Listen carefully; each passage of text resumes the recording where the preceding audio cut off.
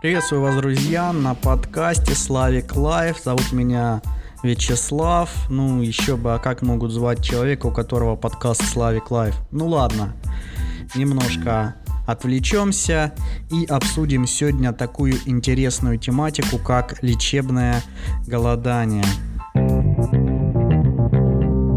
Итак, что мы понимаем под термином лечебное голодание?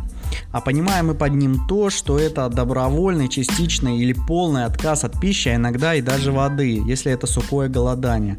Как говорят некоторые врачи и приверженцы данного метода, маленькие кратковременные приемы пищи не являются голоданием. Но в нашей жизни это, как правило, называется интервальным голоданием, когда в течение дня не едят, а потом начинают полноценно питаться. Это может проводиться несколько раз в месяц, но это по сути не является полноценным голоданием. Это очень важно понимать. Очень важно понимать тот момент, что во время голодания нельзя употреблять из еды абсолютно ничего, за исключением жидкости, если это голодание непосредственно на воде, стандартный метод. Да, и не удивляйтесь, что многие используют термин голодание только для обозначения, например, когда сидят на соках или какой-нибудь фруктовой диеты. Это означает, что кроме соков, фруктов не употребляется ничего, но это уже не голодание, потому что организм непосредственно из этих продуктов получает полезные микроэлементы и, соответственно, их обрабатывает. Само голодание — это как именно отдых для организма, как каникулы для желудка. Это надо понимать.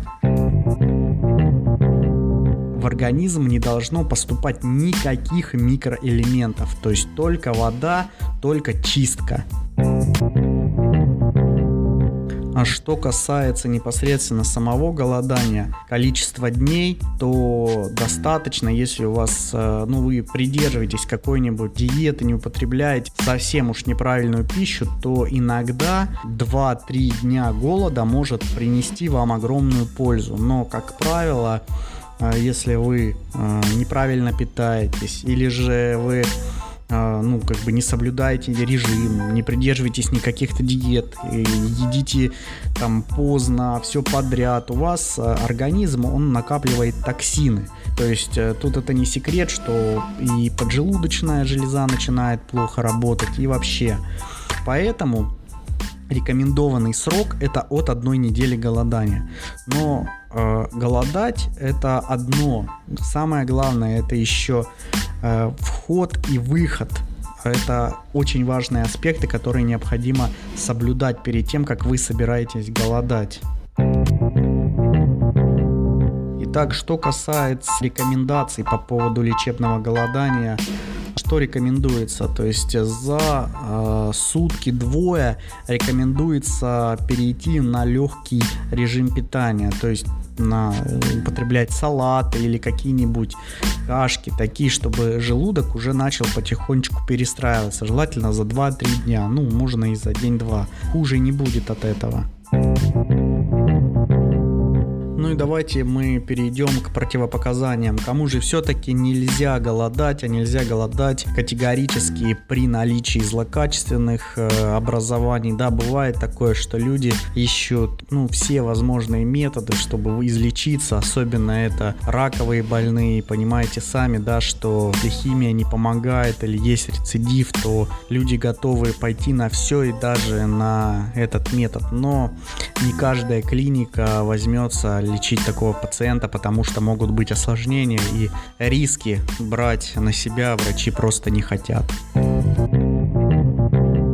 Итак, активный туберкулез легких, если вообще заболевания легких, пневмония и прочие вещи тоже противопоказаны, потому что могут быть осложнения. Дальше еще острые хронические заболевания гепатита, но это же туда, печеночной недостаточности, гнойно-воспалительных заболеваний, органов дыхания, выраженной активности воспалительного процесса любой локализации вообще.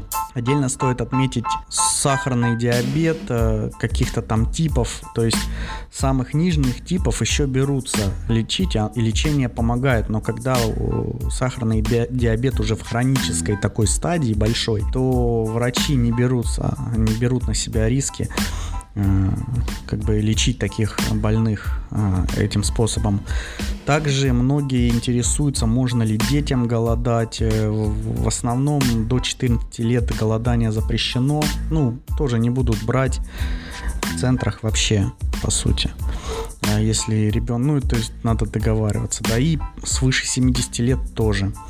И если люди как бы скрывают свои болезни, диагноз, и это потом скрывается, потому что можно проверить по базам, то есть по медицинским некоторые люди проверяют.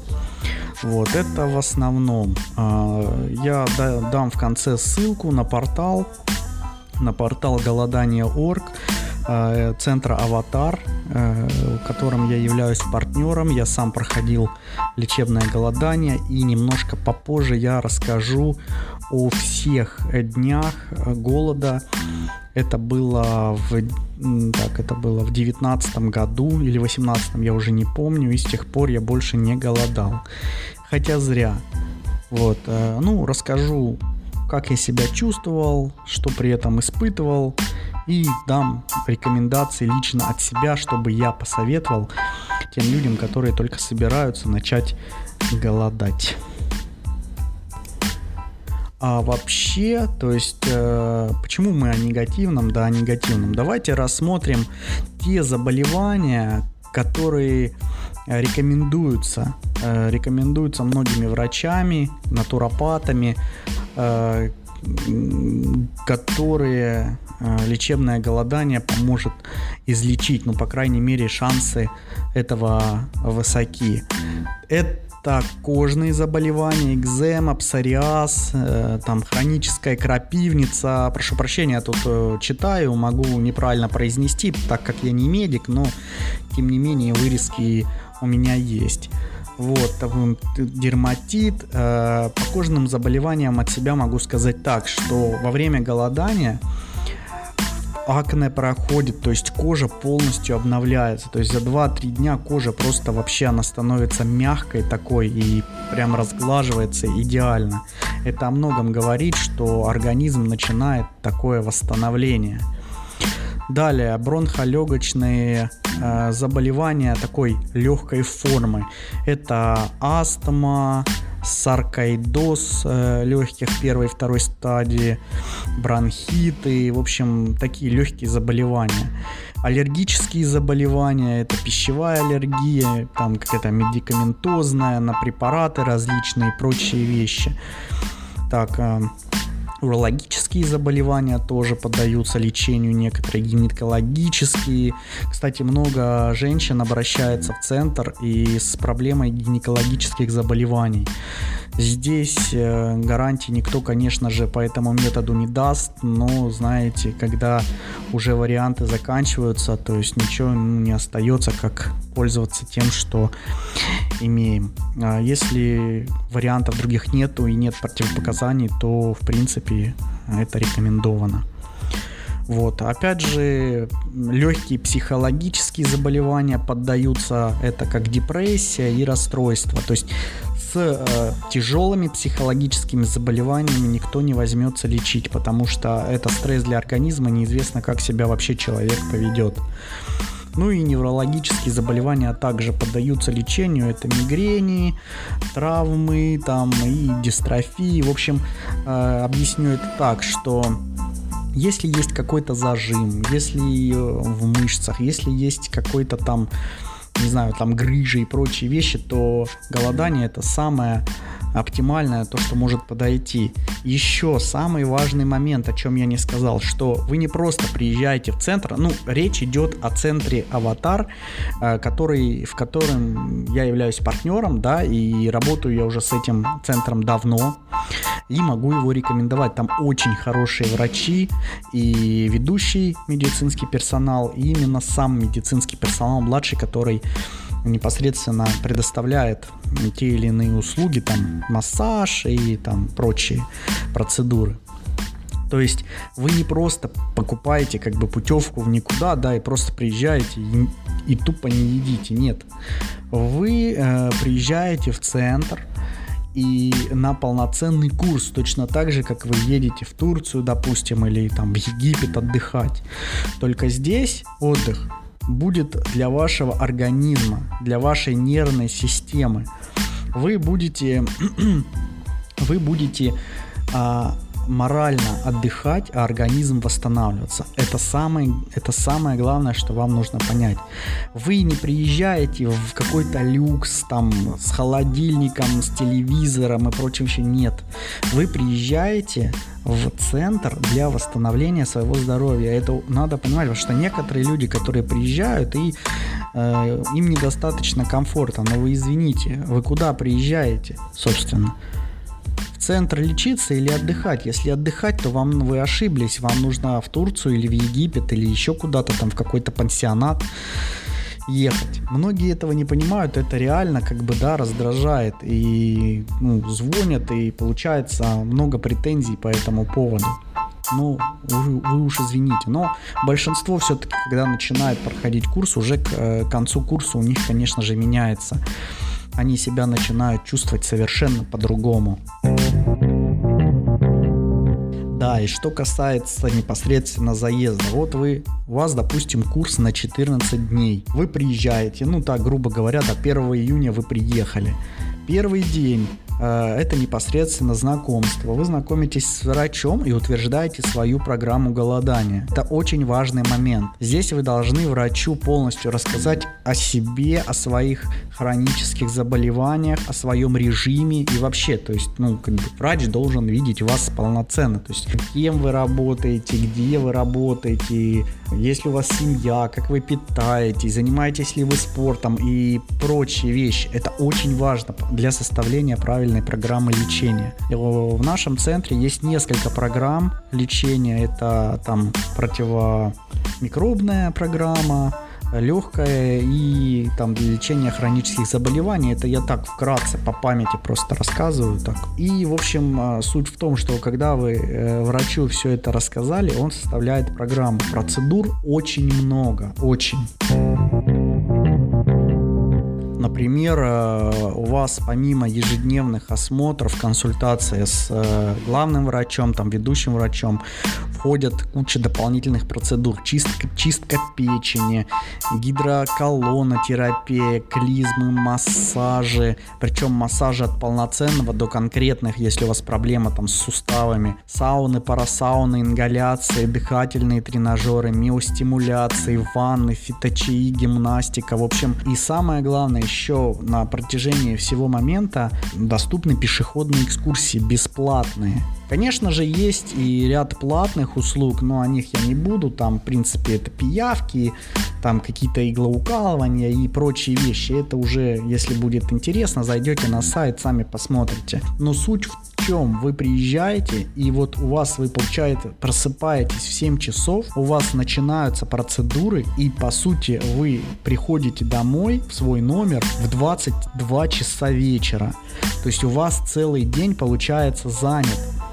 И вы начиная с 7 зарядка час, потом пошли процедуры, миостимуляция, допустим, потом ванна, потом парасауна, потом какие-то ингаляции, в зависимости массаж от того, какие у вас именно хронические заболевания есть. То есть какие процедуры вам назначит врач, вплоть до какой-то магнитной, магнитными лучами как-то они лечат. В принципе, я вкратце описал. Достаточно до 14 дней, это будет в среднем достаточно для человека, который ведет неправильный образ жизни. Для тех, кто хочет только попробовать, можно попробовать легкокалорийную диету, будут прям вообще низкокалорийный салат, лист салата, фиточаи и прочие вещи для тех, кто реально боится за свой организм. Но многие, которые приезжают на легкое такое, на низкокалорийную диету, они все, как правило, 90% просто меняют свое мнение и все-таки начинают голодать. Вкратце я рассказал о лечебном голодании в нашем центре. Центр «Аватар», он находится на турбазе Катунь, прямо на берегу реки Катунь, то есть есть где погулять, есть куда сходить. Помимо бесплатных экскурсий есть платные по Золотому кольцу Алтая, ну и много всего очень интересного. Ну а теперь я расскажу, бегло пробегусь о том, как я именно голодал и вообще как я на это решился.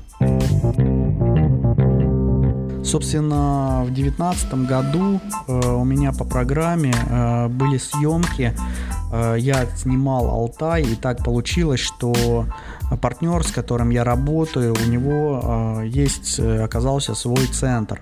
То есть он владелец именно этого центра, Аватар, который есть. И он предложил просто попробовать поголодать. Мне было страшно, потому что я вообще человек, у которого такой неправильный образ жизни. Я люблю там разную фастфуд поесть, там, я не знаю, хот-дог, картошку жареную, в общем, острое, такое вот неправильные напитки. В общем, организм у меня в хлам просто жестко.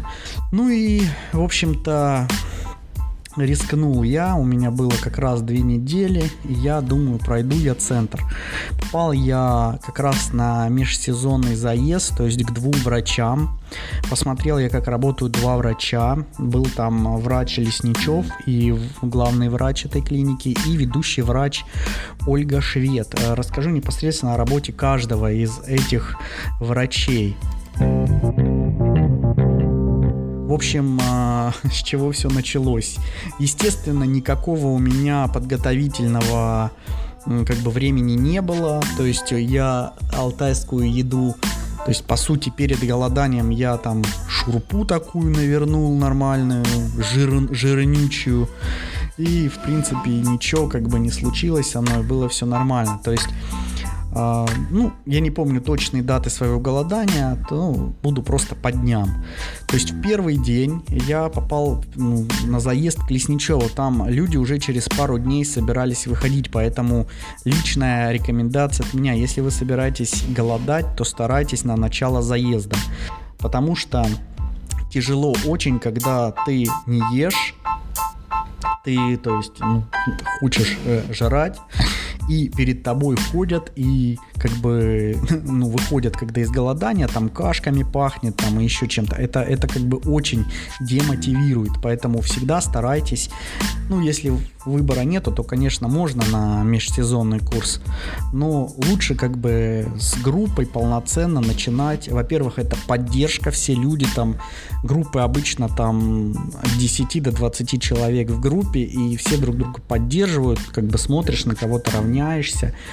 Вот, у меня такой возможности не было, так как я туда между заездами залез, и я сам по себе был, это немножко демотивирует, да, и ты ходишь там сам себе на уме, и что не очень хорошо, но тем не менее.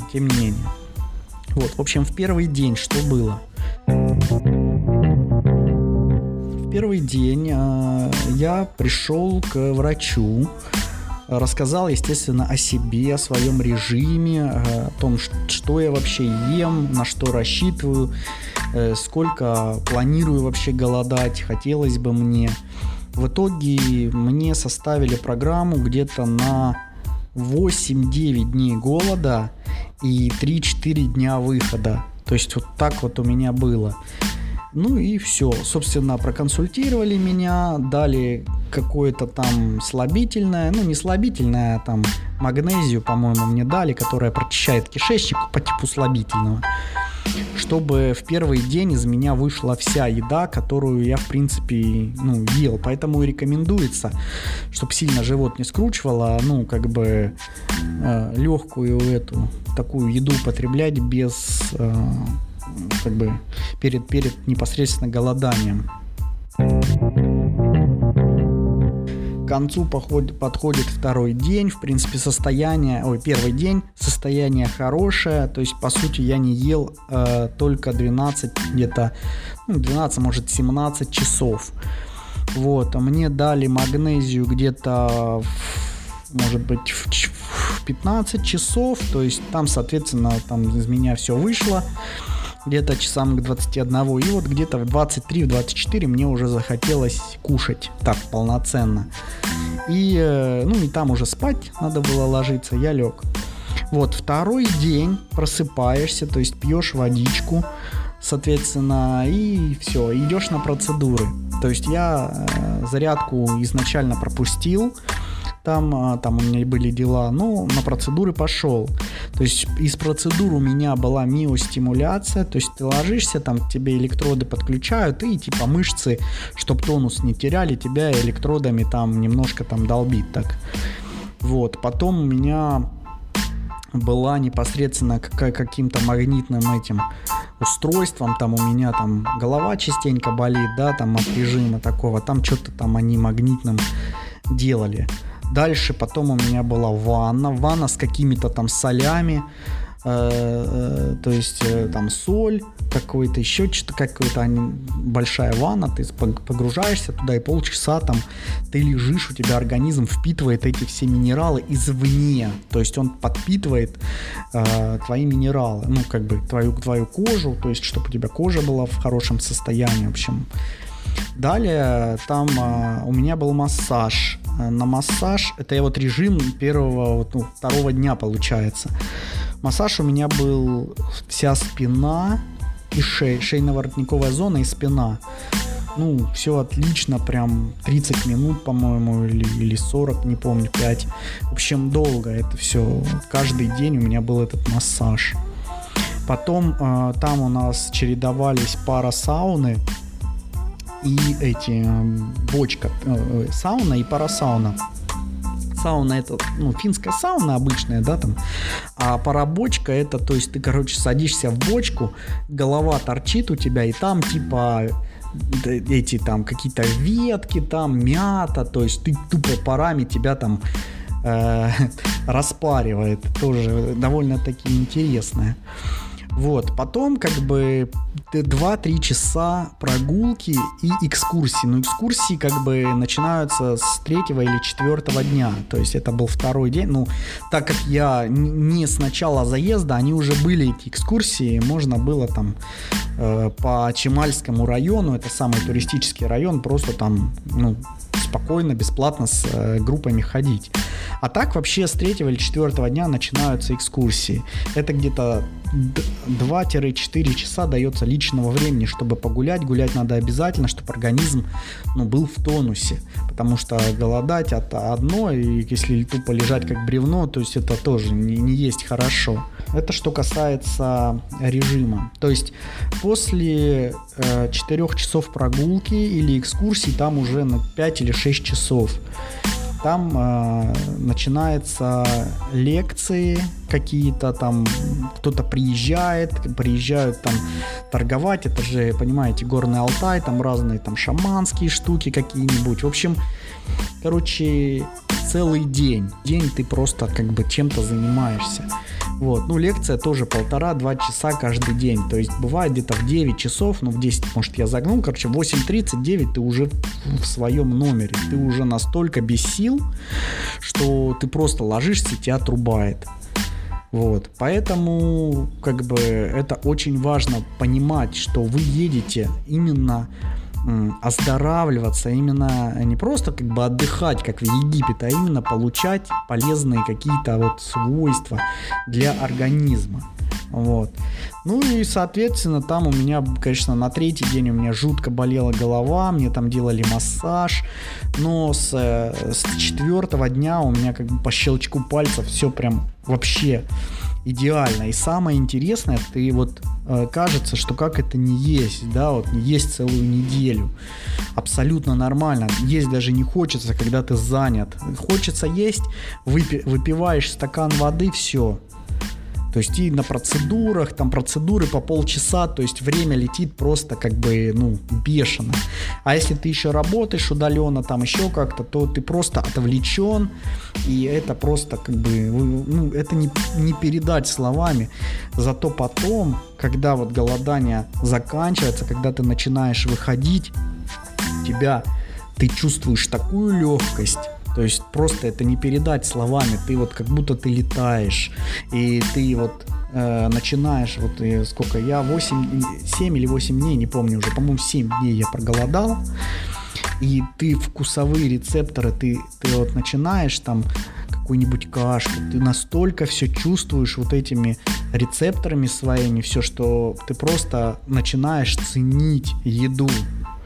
И, конечно, в идеале вот раз в год проходить такое голодание, это было бы просто, это нужно делать. Это не какая-то прихоть. Я уверен, если бы все это делали, то возраст бы, он увеличился лет до 90, это 100%. Но самое главное, это даже врачи, натуропаты говорят, что правильное питание, хорошая вода, правильно, это легкое питание, отказ от мяса желательно, да, но если вы не можете без мяса, то какое-нибудь мясо, то есть не темное, там, легкое, курицу там, или еще что-нибудь, заменители мяса.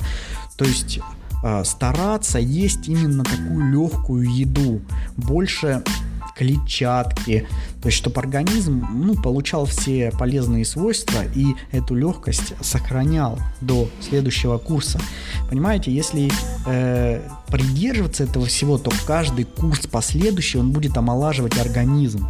И, соответственно, тут к гадалке не ходи, что вы будете чувствовать себя намного лучше. И вот проголодав изначально, то есть люди голодают, которые по 40 дней. 45 дней, вы представляете? Я вот лично, я не представляю, но я таких людей видел. И когда вы вот проголодали 14 дней, придерживались диеты определенной, вы потом можете проголодать 7 дней, и будет такой же результат, потому что ваш организм, он не так сильно затоксиковался.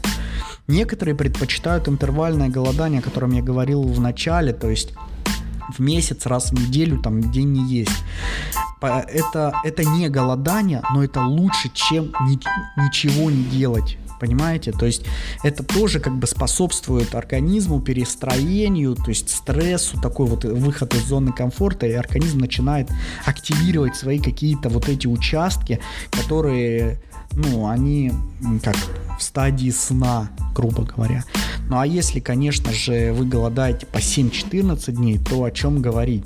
И если у вас проходит голодание 7 дней, потом 14 дней, 21 день, то, в принципе, 21 дня будет достаточно для того, чтобы организм просто восстановился.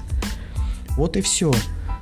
То есть я в общих чертах рассказал об этом методе. Этот метод сейчас обретает довольно такую широкую популярность, особенно там у молодежи, которые уже заботятся о своем здоровье, далеко не все. Поэтому еще раз приглашаю вас в наш центр «Аватар», который находится на турбазе Катунь. У него еще торговое название «Центр лечебного голодания имени профессора Николаева». Почитайте об этом человеке, он является в России первооткрывателем вот этого метода, и в нашем санатории непосредственно используется его методика лечебного голодания, которая строится именно на его вот этих открытиях. Вот, друзья. Но у меня все. Напомню, сайт голодание.org. Переходите, читайте, приезжайте. Будем рады видеть вас в центре. Ну что, друзья, у меня все. Тематику, я думаю, так в общих чертах открыл для вас. Возможно, вас это заинтересует. Да, в центр приезжают со всего мира, с Германии, с Австрии, с США. Это не проблема. То есть звоните, пишите. Будем рады видеть вас в центре. До связи, друзья.